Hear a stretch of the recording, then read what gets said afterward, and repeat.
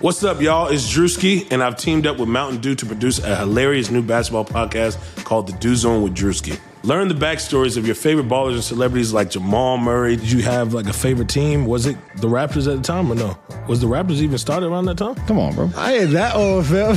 You talking like I'm 50. Taylor Rooks, Asia Wilson, and many more. You won't want to miss this. Listen to The Dew Zone with Drewski on Apple Podcasts, Spotify, and wherever you listen to podcasts. Today's episode of the Chase Thomas podcast is brought to you by our presenting sponsor, Ponko Chicken.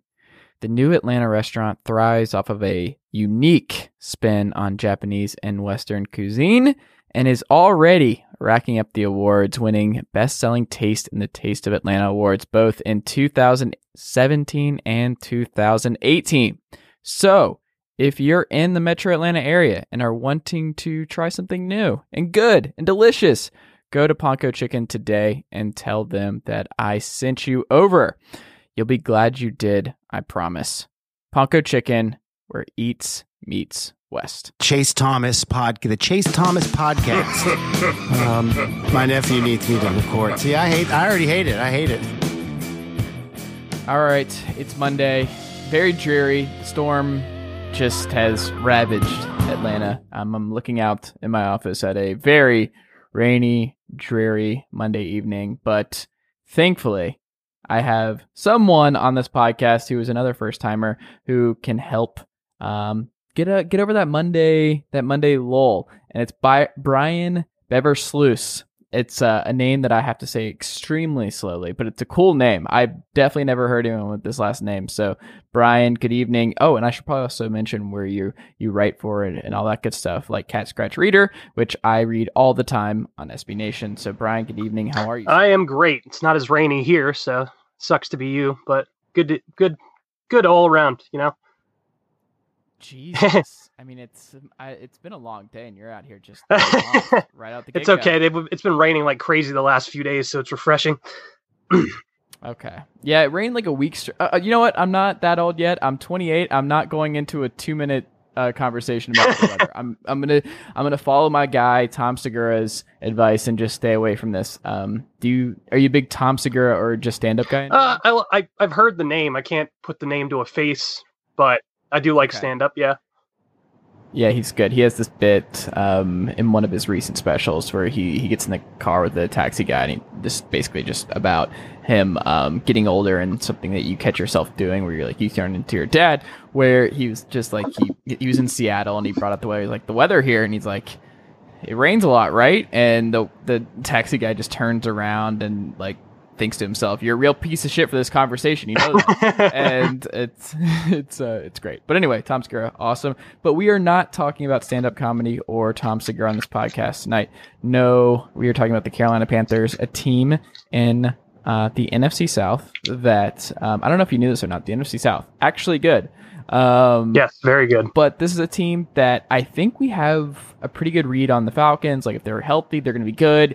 If the Bucks, Bruce Arians gets Jameis Winston into the top 10, top 15 category, they're going to be good. And then the Saints, we just assume are going to be good, regardless of who is at center, because they have Mike Thomas, Drew Brees, and the best offensive tackle combination in football, maybe. So there is a lot of known quantities in the rest of the NFC South, but I don't think any of us have any good read, especially on the outside. You're insulated there with the Carolina stuff that I'm just not privy to. So some of this stuff might be just old news for you. But I am very fascinated by this team because they were good to start last year.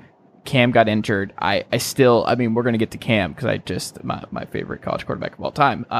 But love Cam, and also trying to get Luke Kuechly to do the posing, with the no shirt posing ththing, and Kuechly just being a weirdo about it. Like all of it, very endearing and great. Like Cam could easily go the Dwight Howard locker room guy route with some of his stuff, but thankfully it's not going the Dwight Howard route, which is good. As long as his back and everything else and shoulder and all the other stuff stay healthy. But anyway, they went out and signed Gerald McCoy, and I think that's where I want to start because that seems like the biggest thing to come out of this offseason outside of the injury status of Cam. But why Gerald McCoy and why now? Well, the Panthers have made it pretty well known that they were transitioning to a multiple defense, and now it's starting to look more and more like it's going to be more of a 3-4 than a 4-3. And in order to do that, you need defensive linemen. So K'Wan Short has spent most of his career in a 4-3. Dontari Poe has played both. They didn't really have an answer, though, for someone to go opposite of K'Wan Short, and their pass rush in general has kind of struggled to generate pressure on its own. So adding another threat in the interior in Gerald McCoy means they can field 3 really good defensive linemen at the same time, which will help with the outside. It just made a lot of sense because Ron Rivera's defense is predicated on the front 7, and they did a lot to address that this offseason. But I think the biggest piece they could have added, aside from Brian Burns in the draft, is Gerald McCoy, because that's a lot of meat in the middle to try and defend. So that'll make it a lot easier on those smaller outside linebackers to get some one-on-ones and get after the passer. So it was a great move. Are you at all concerned, because it seems like the biggest fallout of just like, I'm a huge Pro Football Focus guy, and just reading through different things and looking at the multiple scheme sets, and like what that would do is like the collateral damage is Quan Short, because you paid Quan Short and he's just this awesome, incredibly productive guy on the interior, but now he's going to have to go outside. And he's not, like, he's just one of the best graded interior defensive tackles, and now pushing him outside where he hasn't played a lot of snaps, and it hasn't been since like college, I think, when he got consistent snaps on that area that he's going to be moving to. So are you at all concerned that they're moving a known commodity in Short, who, you know, when he's in that spot, he's really good? And like you said, the pass rush has fallen off, and I do have some other defensive stuff that I want to get to, but I thought it was interesting because basically you are moving somebody like Short, who's good, young, and kind of like one of your linchpins on defense outside of Kuechly and those other guys, for McCoy, who had a down year last year. I mean, he had a 66% pass rushing grade, one of the lowest in his career in Tampa Bay. And you're banking on hopefully it being like 2017 and 2016, where he was much better. But I don't know. Like, are you at all concerned that they're kind of not screwing over Short, but like it is weird to bring in McCoy and then also move Short out, and then having it seems like everybody likes Brian Burns and should be good on the edge, but it's just so hard to read on these pass rushers like the Vic Beasleys, Bud Dupree's. Like, we all like all these pass rushers when they come in, and then some just don't work out. But I don't know. Like, are you at all concerned about the McCoy Short dynamic? Nope, not at all. Honestly, okay. Here's the thing. Like, people look at the 3-4 and they think, okay, nose tackle over the center, defensive ends over the tackles. That's not really how it works, and that's also not what Ron Rivera is going to do. Like, it's not going to be your traditional Steelers defense where they're lining up in the 3-4 and you got your big behemoths outside, and James Harrison and what was the other guy? Lamar Woodley, where they're like the big guys who are going to occupy the tackles on their own. Like, they're going to move guys around a lot. And K'Wan Short's biggest success has come from like the 3 technique standard, where it's more of like he's more over the outside, the guard. So in this type of 3-4 defense, they'll probably load one interior side over with either McCoy or Short, and then allow the other guy to rush on his own and possibly take up a double team on the other end. I'm not as worried about Short because he's not going to be expected to speed rush off the edge on the outside. He's still going to be rushing from the interior, probably even getting a few more one-on-one matchups, just because they're going to have speed guys like Burns, Mario Addison coming off the edge. So I don't think he's going to be sitting there eating double teams all day. I think he's going to get a lot more one-on-one shots at a guard or even a tackle, and he can win that, especially if it's going towards the inside. I know that Ron Rivera knows how to use K'Wan Short, and even last year, for a down year for the defense, he was still probably the most productive defensive lineman they had. So I'm not at all worried about the McCoy and Short dynamic. What I'd be more worried about is how the edge rushers are going to fit in. Okay. Something else of just like doing some digging on Gerald McCoy, because it feels like he's just been just because Tampa Bay has just been so bad for so many years that you just don't know how good he's been over that course of that span, and just how great of a career he's had. So as a pass rusher, there have been few as productive as McCoy. This is a quote from a PFF piece from a while ago that I thought was interesting. McCoy has been over the course of his career. Since 2010, McCoy's 339 total pressures are the sixth most among interior defensive linemen in that span, while his 143 knockdowns ring in at fifth. Like, he's just been insanely productive for a decade.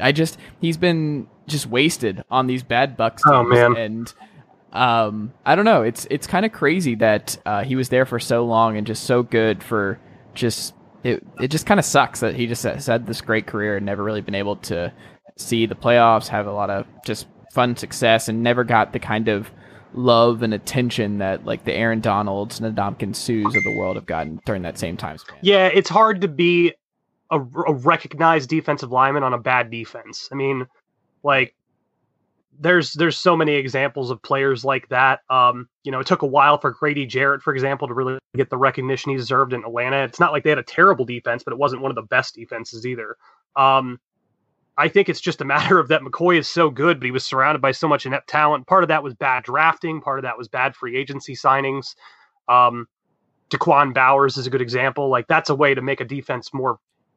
I forgot about him. That's a way to make a defense more relevant, and then you go draft a bust there. Like, it's just tough. And he had like Michael Johnson as well, who was really productive with the Bengals, and then he didn't work out either.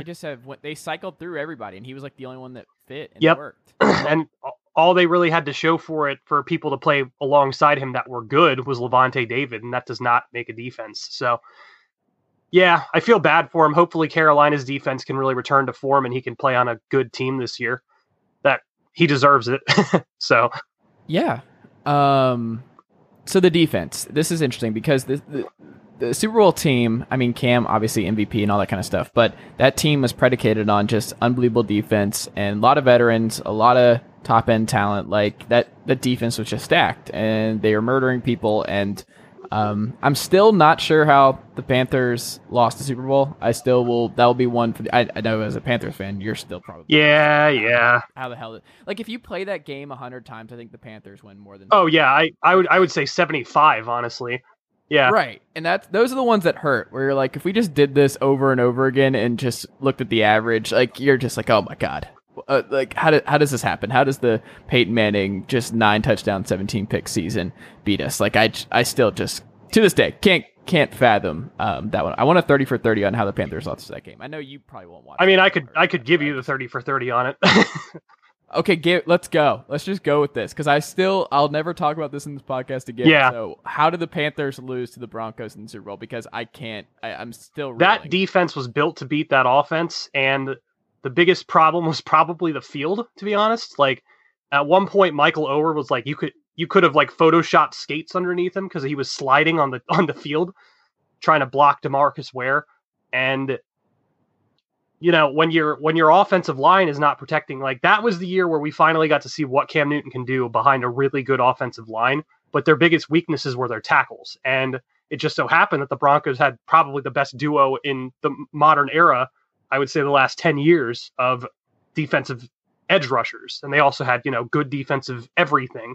So there was that. Carolina was a momentum-based team and had Jericho Cotchery catch a ball that was ruled an incompletion that turned into a sack fumble that turned into a touchdown. And that's just deflating. Like, that team just steamrolled the entire season because they'd come out swinging. And the Broncos found a way to, like, weather that. And then they broke them down. Jonathan Stewart got hurt. Mike Tolbert fumbled two balls as well. Like, they just shot themselves in the foot at every turn.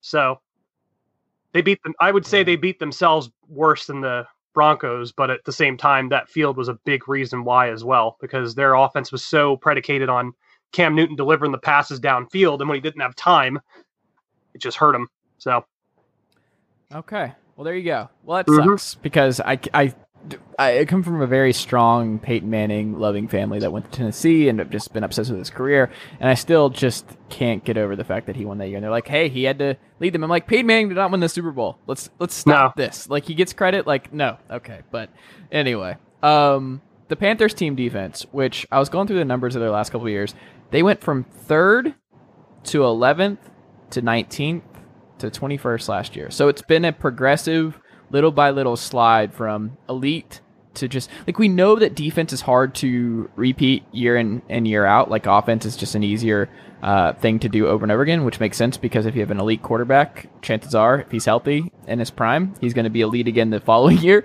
So your offense is still going to be good, but defense is just hard to put together just a dominant defensive DVOA team year after year. But it's still kind of concerning that with a defensive-minded coach, the defense was slipping year over year.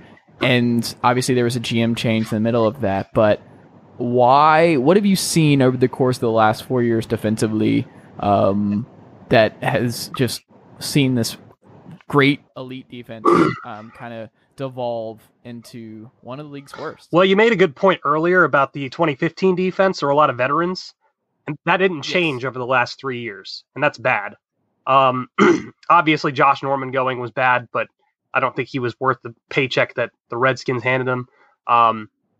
They had to rely on a 37-year-old Julius Peppers the last 2 seasons to generate pass rush. One of their safeties was Mike Adams. He's like 36, 37. He used to make jokes about how he was like 60 years old making tackles on the field. They finally drafted a corner to go opposite James Bradbury that was actually good last year. But before that, it was all just patching it up, patchwork deep secondaries, getting veterans in there to try and, put a Band-Aid on major needs like defensive ends. Last season was where it really fell off the rails because Julius Peppers couldn't be asked to rush the passer as often. Thomas Davis was getting up there. The defense was also another thing that I wanted to mention on top of the veterans, getting old, but they had Sean McDermott as their defensive coordinator.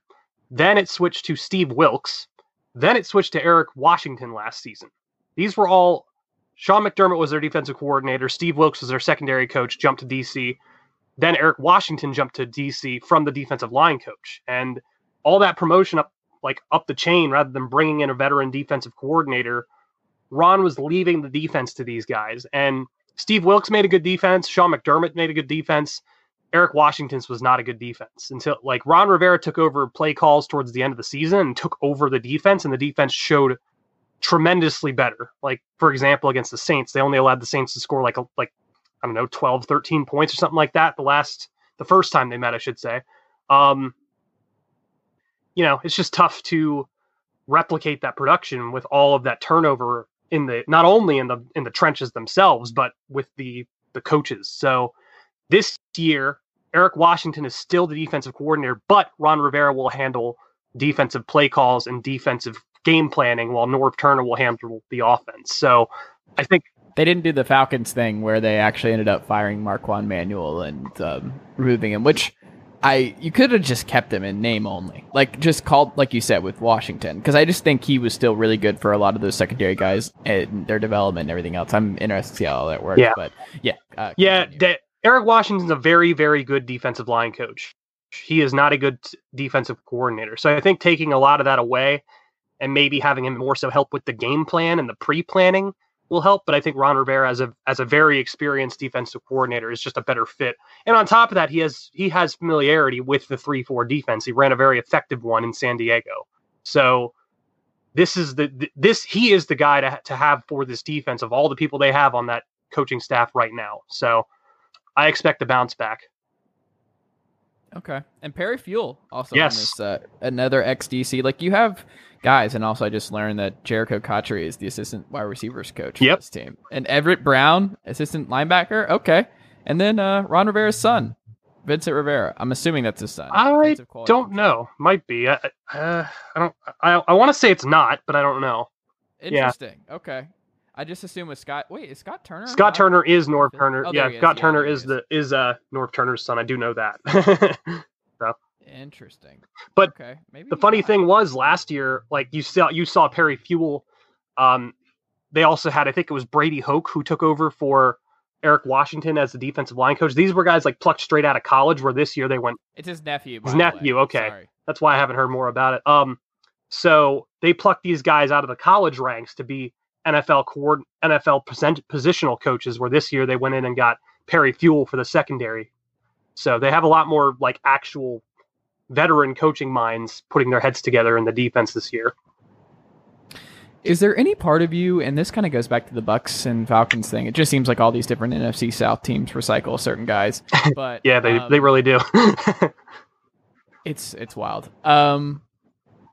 I something that I've been thinking about when just researching the Panthers and just thinking more about them this offseason is that, like, the Falcons went through this in the mid 2000s with Mike Smith, oh man, and then the Bucks hired him, and he's just been a train wreck DC. But people forget he was a good DC at one point in time, and he was a good DC in Jacksonville. That's the reason he got the head coaching job. Like, Mike Smith, it's not like he was always just this dumpster fire defensive coordinator and defensive mind, but those defenses fell off a cliff, and it just seemed like the league eventually passed him by. Yes. And he was coaching for a long time. He was a good coach. He won a lot of games. He's one of the best Falcons head coaches of all time, but he lost that kind of defensive, I don't know. Like, it just seemed like the league passed him by. Like, we don't know enough the ins and outs. Like, I'm just not enough of an expert to be able to really pinpoint what happened for Mike Smith to go, do you have I do have somewhat of the answer, because I happen to be pretty close with a lot of the guys on the Falcoholics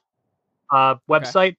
And it seems kind of like he just, his bend but don't break kind of stuff was what did him in, because the NFL's offensive mind has just moved on from that. So I think you're right that the league kind of passed him by, but it just seems like he was kind of stuck in his old ways. They pretty much telegraphed that he was going to be a shitty defensive coordinator for the Bucks, and they were not wrong. So yeah, it just seems like. Well, also Rivera is doing the opposite, right? Like, he's adjusting, like he's making changes because that defense. Well, I mean, like, going to multiple fronts and just trying to, like, he's clearly trying to do something else. That's what I'm wondering. It's like, is he the new Mike Smith, where he was a great DC for a long time? He's obviously a good head coach. He won a lot of games, but, like, are the days of him putting a top 10 defensive DVOA defense behind him? Is that possible? It is possible. Ron Rivera seems to be kind of stuck in his ways sometimes, but he has been a little more self-aware this offseason. I think part of it has to do with that their owner, David Tepper, is more on the analytics side of things now, and I think he's kind of putting the pressure on Ron Rivera to modernize things. But according to Ron, a lot of the stuff that they're going to be implementing were things he tried last year when they weren't sure what to do with the defense. He was like, okay, this works. Like, let's try more of this. So I think he's doing his best to diversify his approach, but in the end, I am still weary that we're going to see a heavy zone defense where he's got one of the fastest corners in the league, Dante Jackson, playing off zone coverage all the time. Like Perry Fuel mentioned, they're going to play more man, they're going to play more press, which seems like a great idea with James Bradbury and Dante Jackson. But I'll believe it when I see it, because it's Ron Rivera. So, do you think he's long for this job no matter what happens this season? Do you think Tepper and him have the kind of relationship that's going to work? Because there's a Marty Herney element as well, like him just coming back into the fold. And he's like the Chris Wallace of the NFL. And Chris Wallace, if you're not an NBA fan, Grizzlies GM forever. And he finally got let go, but he came in and out, and he just had cycled in and out, and no one actually thought he was a good GM, but he just finds ways to stay around because just he was in the right team at the right time. But I don't know. There's a lot of uncertainty, I think, or maybe there isn't. Like, do you think Tepper wants to keep Herney and Rivera in power for as long as they're successful, or what is that trio like? I used to think that Herney and Rivera were linked at the hip, and basically whatever happened this year was either going to like, if they didn't make the playoffs this year, that they'd both be gone no matter what. But I think the way that Marty Herney works at the offseason, if like Brian Burns and Greg Little don't turn out to be like colossal busts, I think Herney may have saved his job, because he made a wonderful offseason. He didn't make a single move that I felt was overpaid. Some people question him trading up to go get Greg Little, but if it works out, who really cares about that extra third round pick that they gave up?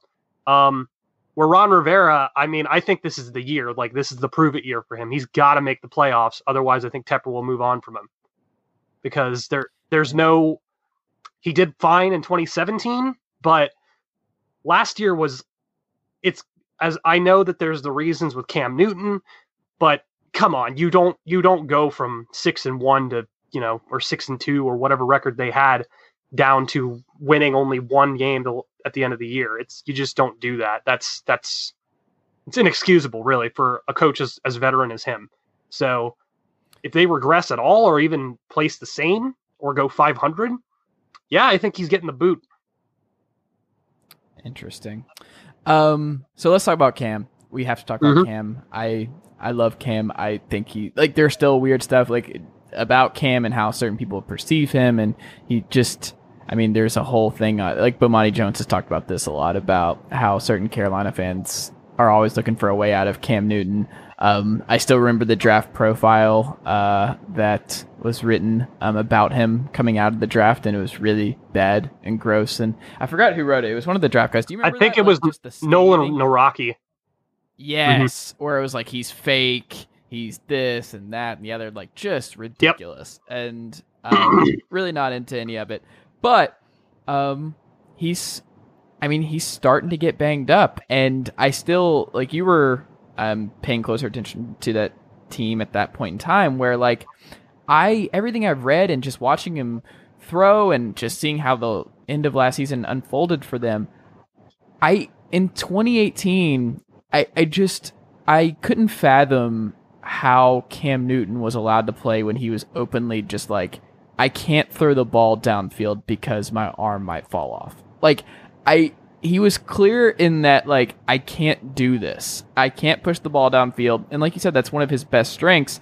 And if he's saying, I can't get the ball downfield, and Cam's one of the toughest guys in the sport, if he's telling you, I can't do this, why was he out there? I couldn't imagine Andrew Luck being in a situation like that. I couldn't imagine Brady or any of these guys where it's this is not a just put some grease on it 1975 situation. I couldn't believe in the modern NFL that Cam was still out there week after week taking these shots when he clearly just wasn't right to an unreal extent. Well, that's one thing that I did not like about Ron Rivera's approach last season. I know what it was. It was that they had a chance to make the playoffs, and if they have a chance to make the playoffs, you're going to keep your starting quarterback in.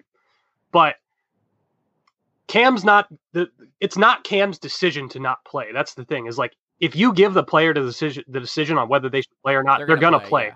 It's Ron Rivera's responsibility to say, you know what, we got to take him out. And that was the whole problem, is that they didn't have a viable backup quarterback. For the longest time, they had Derek Anderson, who worked out fine when they needed him.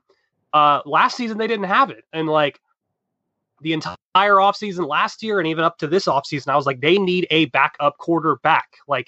Cam Newton is a tough guy, but there are those times in 2016 where it's 2014 where he missed a couple times because of injuries that were lagging for a week.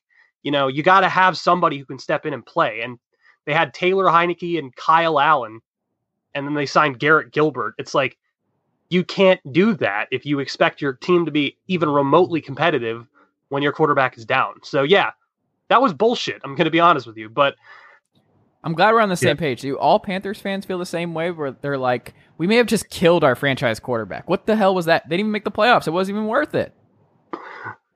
A lot of us were just well, see, here's the problem. A lot of Panthers fans are quick to be well, the next guy up, they've been hearing about the guy all offseason, how he was throwing great in practice. So they want to see this guy, what he's got. And in reality, none of them are really worth a damn. Kyle Allen had a nice showing against the Saints' second string defense, but Taylor Heineke wasn't good. Kyle Allen wasn't good when he played starter. Heineke was awful. Yeah. I watched that whole game. I forgot which game it was in, because he was in and then Allen was in. Was that the same game that they took Cam? No, Heineke started that game. That was... God, I watched that whole game. Oh my God, Heineke was awful. Yeah. We're to me, I'm I get it, but you shouldn't have put yourself in this position, which is why I was happy they drafted Will Grier this year. I was mad that they gave up a third-round pick before that, but I thought it was a good pick because at least now, maybe you have somebody who can back up Cam Newton. But it sucks because you don't get these situations often, but the Eagles were a perfect case study as to why a backup quarterback matters. Or the Colts, who also have a quarterback with a shoulder problem. That's why they're not trading Jacoby Brissett, where they're we know we have a pretty quality backup who, if things go wrong with Luck's shoulder, we are going to be okay. Yeah. It will be harder for us to win a title, but we can survive. Yeah, exactly. So, yep, most Panthers fans did not like that Cam Newton was still playing because he clearly couldn't throw and he was taking hits and everything. But he said it. like he just openly was like, I can't throw the ball downfield. I couldn't believe that he's just openly like, dude, I just physically can't do it. It's not like I don't want to or hurts a little bit, but like he's like, I don't think I can physically. Exactly. Yeah, I don't remember him saying that during the year last year, but I know it came out recently that he said that at some point. So yeah, I don't know, but yeah, you're right. Like if he said that to the coaches, they should have immediately made the yank. But they had to have seen it. Like, there's no way at practice during the week when they're testing stuff. They're like, "Oh, Cam's doing a lot of 5-year." Well, he also didn't. He also didn't practice most of the year last year, which is another telling sign. So, when you got to rest his shoulder up week to week, like, but that none of this is good. None of this shines brightly on, or none of this is a glowing report from Ron Rivera in 2018. This is like a thank you for not coaching. Situation. In a lot of thankfully, I will say that Cam got his shoulder surgery a lot earlier this year, so he should be okay.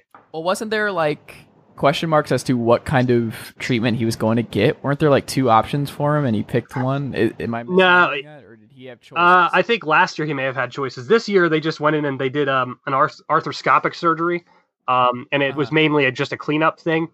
He's been coming along a lot faster than he thought he would, from what I've been hearing. So.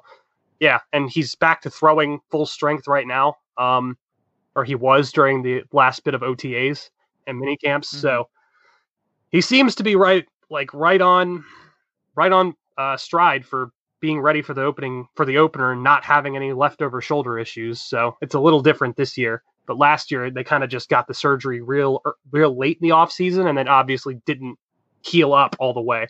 So.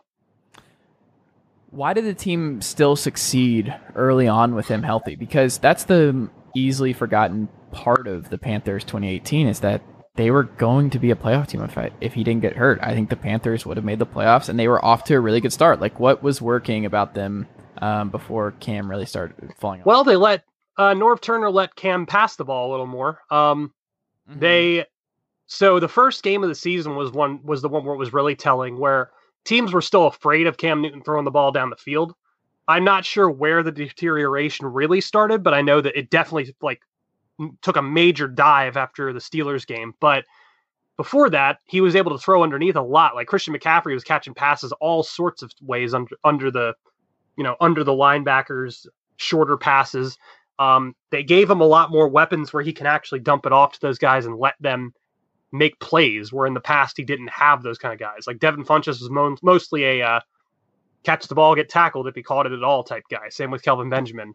Ted Ginn was really good, but he was like the only guy who could do that kind of stuff, where now Curtis Samuel, Jarius Wright, Torrey Smith, DJ Moore, Christian McCaffrey, they had so much more speed this season. So they were able to implement a little bit of the power rushing style that they like, but they gave Cam Newton more options to allow other people to make plays, which has been the biggest problem throughout his career. Is he's always, aside from like 2015, maybe, he was always like the guy where he had to play well and make tons of plays for them to win. Where beginning of 2018 and going into 2019, he's got more guys that he can rely on to make plays. That's the Gettleman special, where it's like he didn't invest in anything, cuts a lot of it, and then he builds around defense, and then like Cam just had to do a lot by himself. And it's a little bit different now, I would say, with Norv. But speaking of Norv, and just the offensive line situation in Carolina, how does Norv protect him more? How do they scheme it up where he can still go downfield and he can still pass more, but he also gets time so he can make it through 16 games? Well, it starts when your offensive line is healthy. There are no Khalils. Is there still a Khalil on this offensive line? No, Matt Khalil was cut. Okay, that's a great start. Yeah, Matt Khalil was post-June 1st designation cut. They used that money that they got from him on June 2nd to sign Gerald McCoy. Ryan Khalil retired, and he was definitely going downhill fast as a center. So they replaced him with pretty much the consensus best center in free agency, Matt Paradis, who was highly graded as the Broncos center. They somehow managed to re-sign Darrell Williams to a 1-year contract after he didn't get what he wanted in the open market. So they have all that. They went and drafted Greg Little in the second round. Like Marty Herney, the biggest thing that I can give this guy for this offseason is that he went hard on the offensive line. So now they have Greg Little could be a day one starter at left tackle. He was graded as one of the top 2 pass blocking offensive tackles in this draft. They also have Taylor Moton, who is definitely an all-pro level right tackle who can play left tackle if needed. They have Darrell Williams, who can back up the right tackle positions. They have a backup plan at both positions right now. On top of that, Darrell Williams could end up sliding into left guard, but if he doesn't, Greg Van Roten was the only offensive lineman last year who played like every snap. Center, Matt Paradis, obviously, Trey Turner, all-pro right tackle, or right guard, I should say. The trenches are a lot more loaded than they've ever been for Cam Newton this year. So it may not be as much about Norv Turner scheming as much as just like having solid talent for once around Cam Newton. Do you bank on that working out, though? Is that what you're betting on? Does Turner put it all together? Does this offensive line work? Like, where do you see things ultimately unfolding for this group? How many games do we see Will Grier in? I honestly don't think you'll see Will Grier play at all, to be honest. Okay. Well, yeah, or I mean, I should say he might come in here and there, but I don't think he's going to be a starter at all during the season. They have a plan for the offensive line. The biggest question mark right now is left tackle, but I think that you've got the boxes checked off on every single other position, and that's not hard to scheme around. Every offensive line has a weakness somewhere, or two, or three, that you can scheme around, where this offensive line is very strong all around. So I'm not as worried about the offensive line. I think they're going to be able to protect Cam Newton and allow Norv to really implement what schemes he wants. It's also going to help that they're going to have a better group to block with on the front five. The left guard, center, right guard, and right tackle are all great run blockers. So that's going to help protect Cam Newton as well, because he's going to have most likely a solid running game. So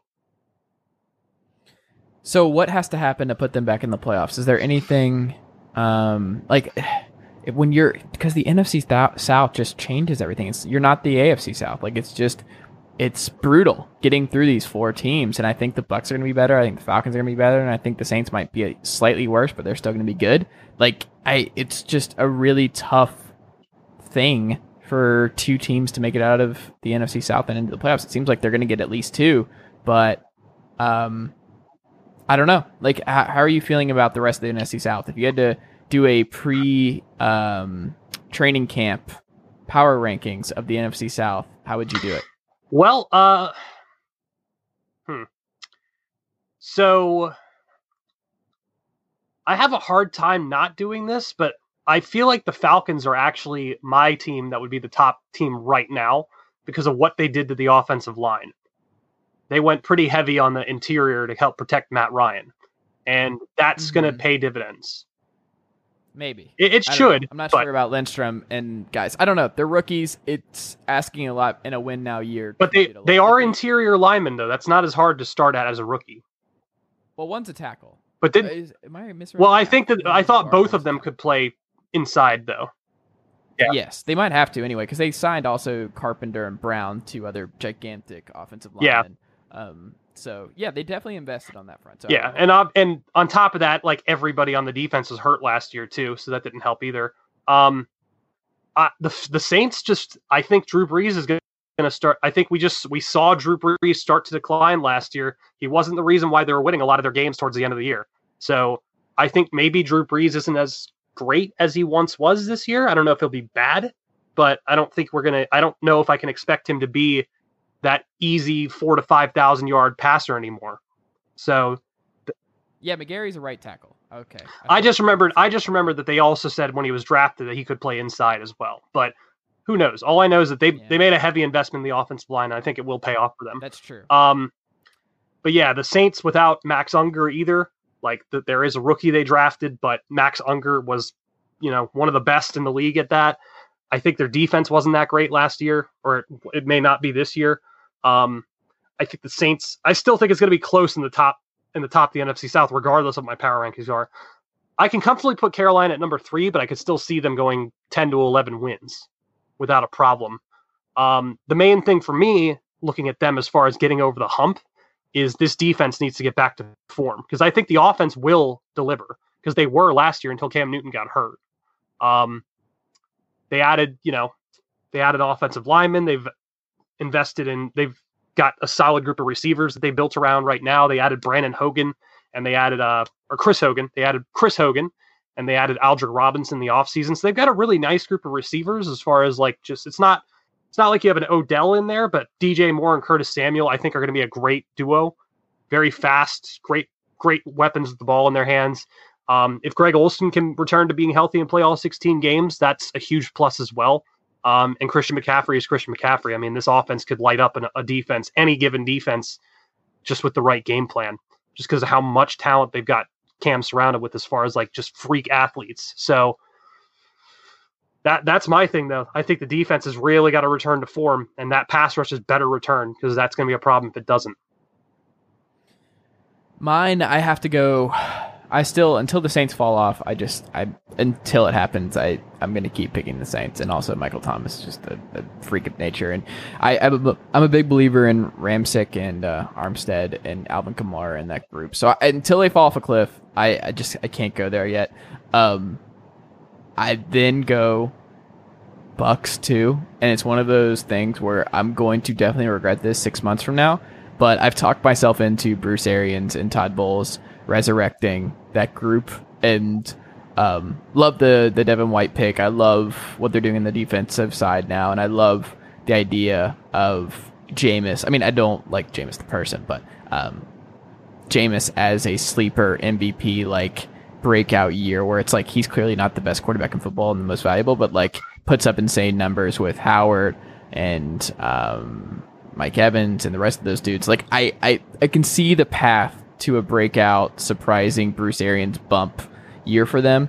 A lot of it too is just I'm still not convinced about Cam's health. I want to see 16 games. I want to see what happens. I'm rooting for it, but it just scares me. The shoulder stuff, until I see a full season again, like that first hit he takes, I'm just gonna like have to close my eyes, and I'm sure all Panthers fans are. Yes, they're just basically on shoulder watch. And I think Colts fans are the same way with Andrew Luck, where it's just every shot you're like, oh God, is this it? Is our season over? Which is terrifying. Yeah, that was how we were all of last year. So, right. And then the Falcons, I don't know. I don't. The injuries will not be as bad as they were last year and all that kind of stuff. But I don't know. I just. It's tough. I could see it going so many different ways because the NFC South, all four teams can win the division. And you can't say the same for most divisions in this league right now, that like all four teams have a realistic shot of being a contender in their conference and also just winning their division. Like it's incredibly competitive and it's going to be difficult to win. So I think it's going to be fun to watch. But like maybe this is my last thing on the Panthers. We can wrap up here, but like, their secondary, how are they going to be able to survive against Mike Evans, Michael Thomas, Julio Jones, Calvin Ridley, Mohamed Sanu, Alvin Kamara? Like you just go up and down the list of just the skill talent on the outside in this division. Like you said, Rivera is a front seven guy, but do they have enough back end talent now? They drafted a second rounder last year. They have invested more in the last couple of years, but do they have enough on that back end to survive against these high-powered pass-first offenses? I've actually been higher on the secondary than I've been in a long time. Which is good. James Bradberry has pretty consistently shut down Mike Evans every time he's faced off with him.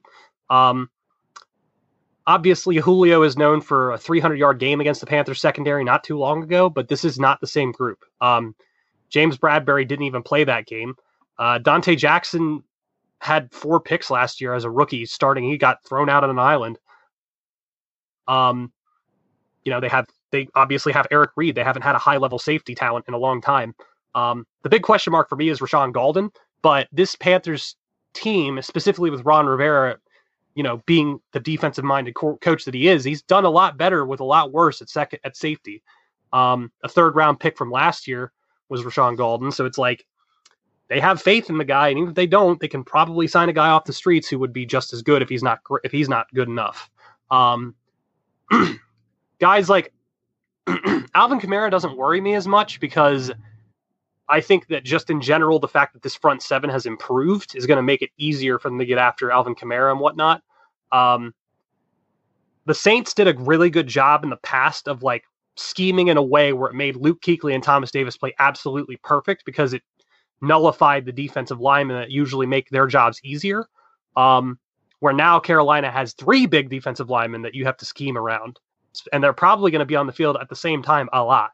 So I think one of the big things for them and that's going to help this defense turn around is just the fact that these offenses have known Ron Rivera's 4-3 defense for how many years now, and all of a sudden he's throwing something completely new at them with completely new personnel. They got a bunch of speed rushers now. They got a lot of meat up front. Their secondary is actually, I would say, at worst average, but I would say they're better than people give them credit for. I'm not as worried about these wide receivers. I mean, they've been playing them up for how many years now, and aside from Julio, nobody's really eaten them up that much. I mean, Mike Thomas has done a good job against them when Eric Washington was the defensive coordinator, but if they do decide to play more man, that will help against a guy like Mike Thomas. So, yeah. All right. Well, last thing, and then we'll go. Give me your breakout offensive guy to watch for the Panthers this year. Who is it? Is it Curtis Samuel? Christian McCaffrey? It's absolutely Curtis Samuel, 100%.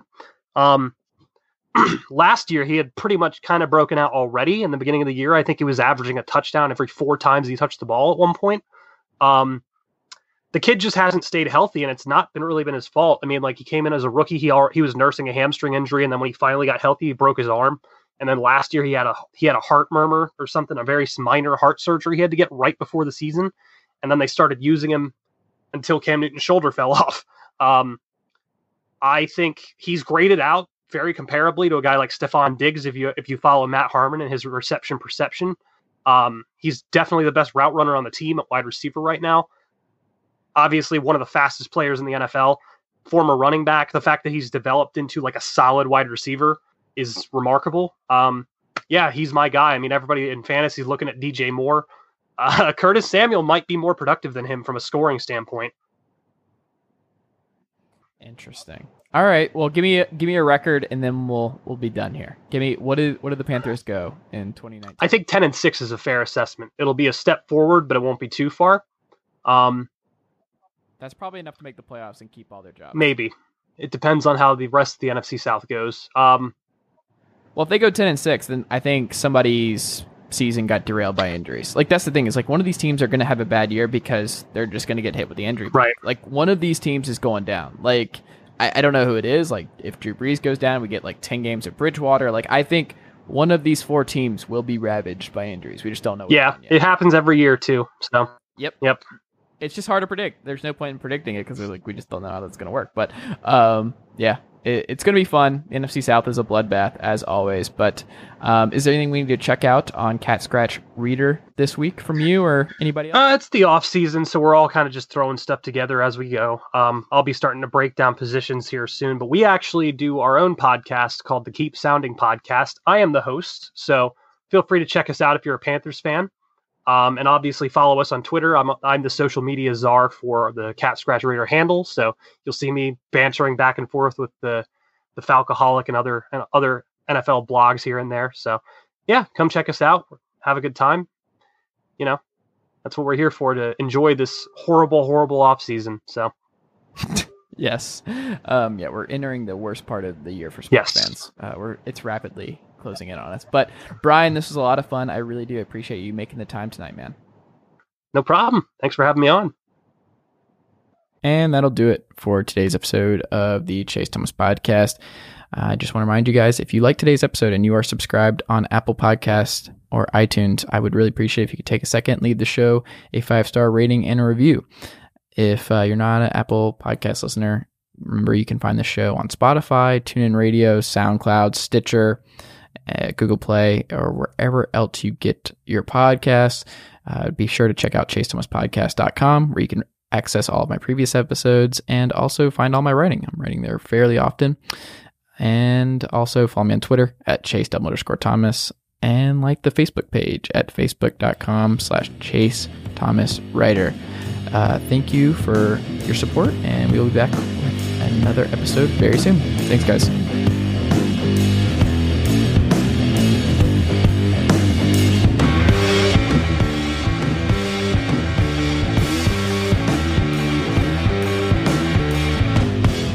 Nicely done, nephew.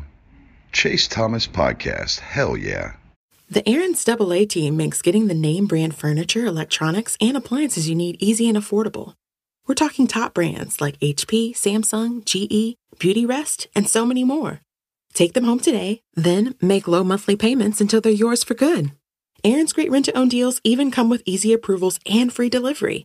That's Aaron's, the rent-to-own power of the AA team.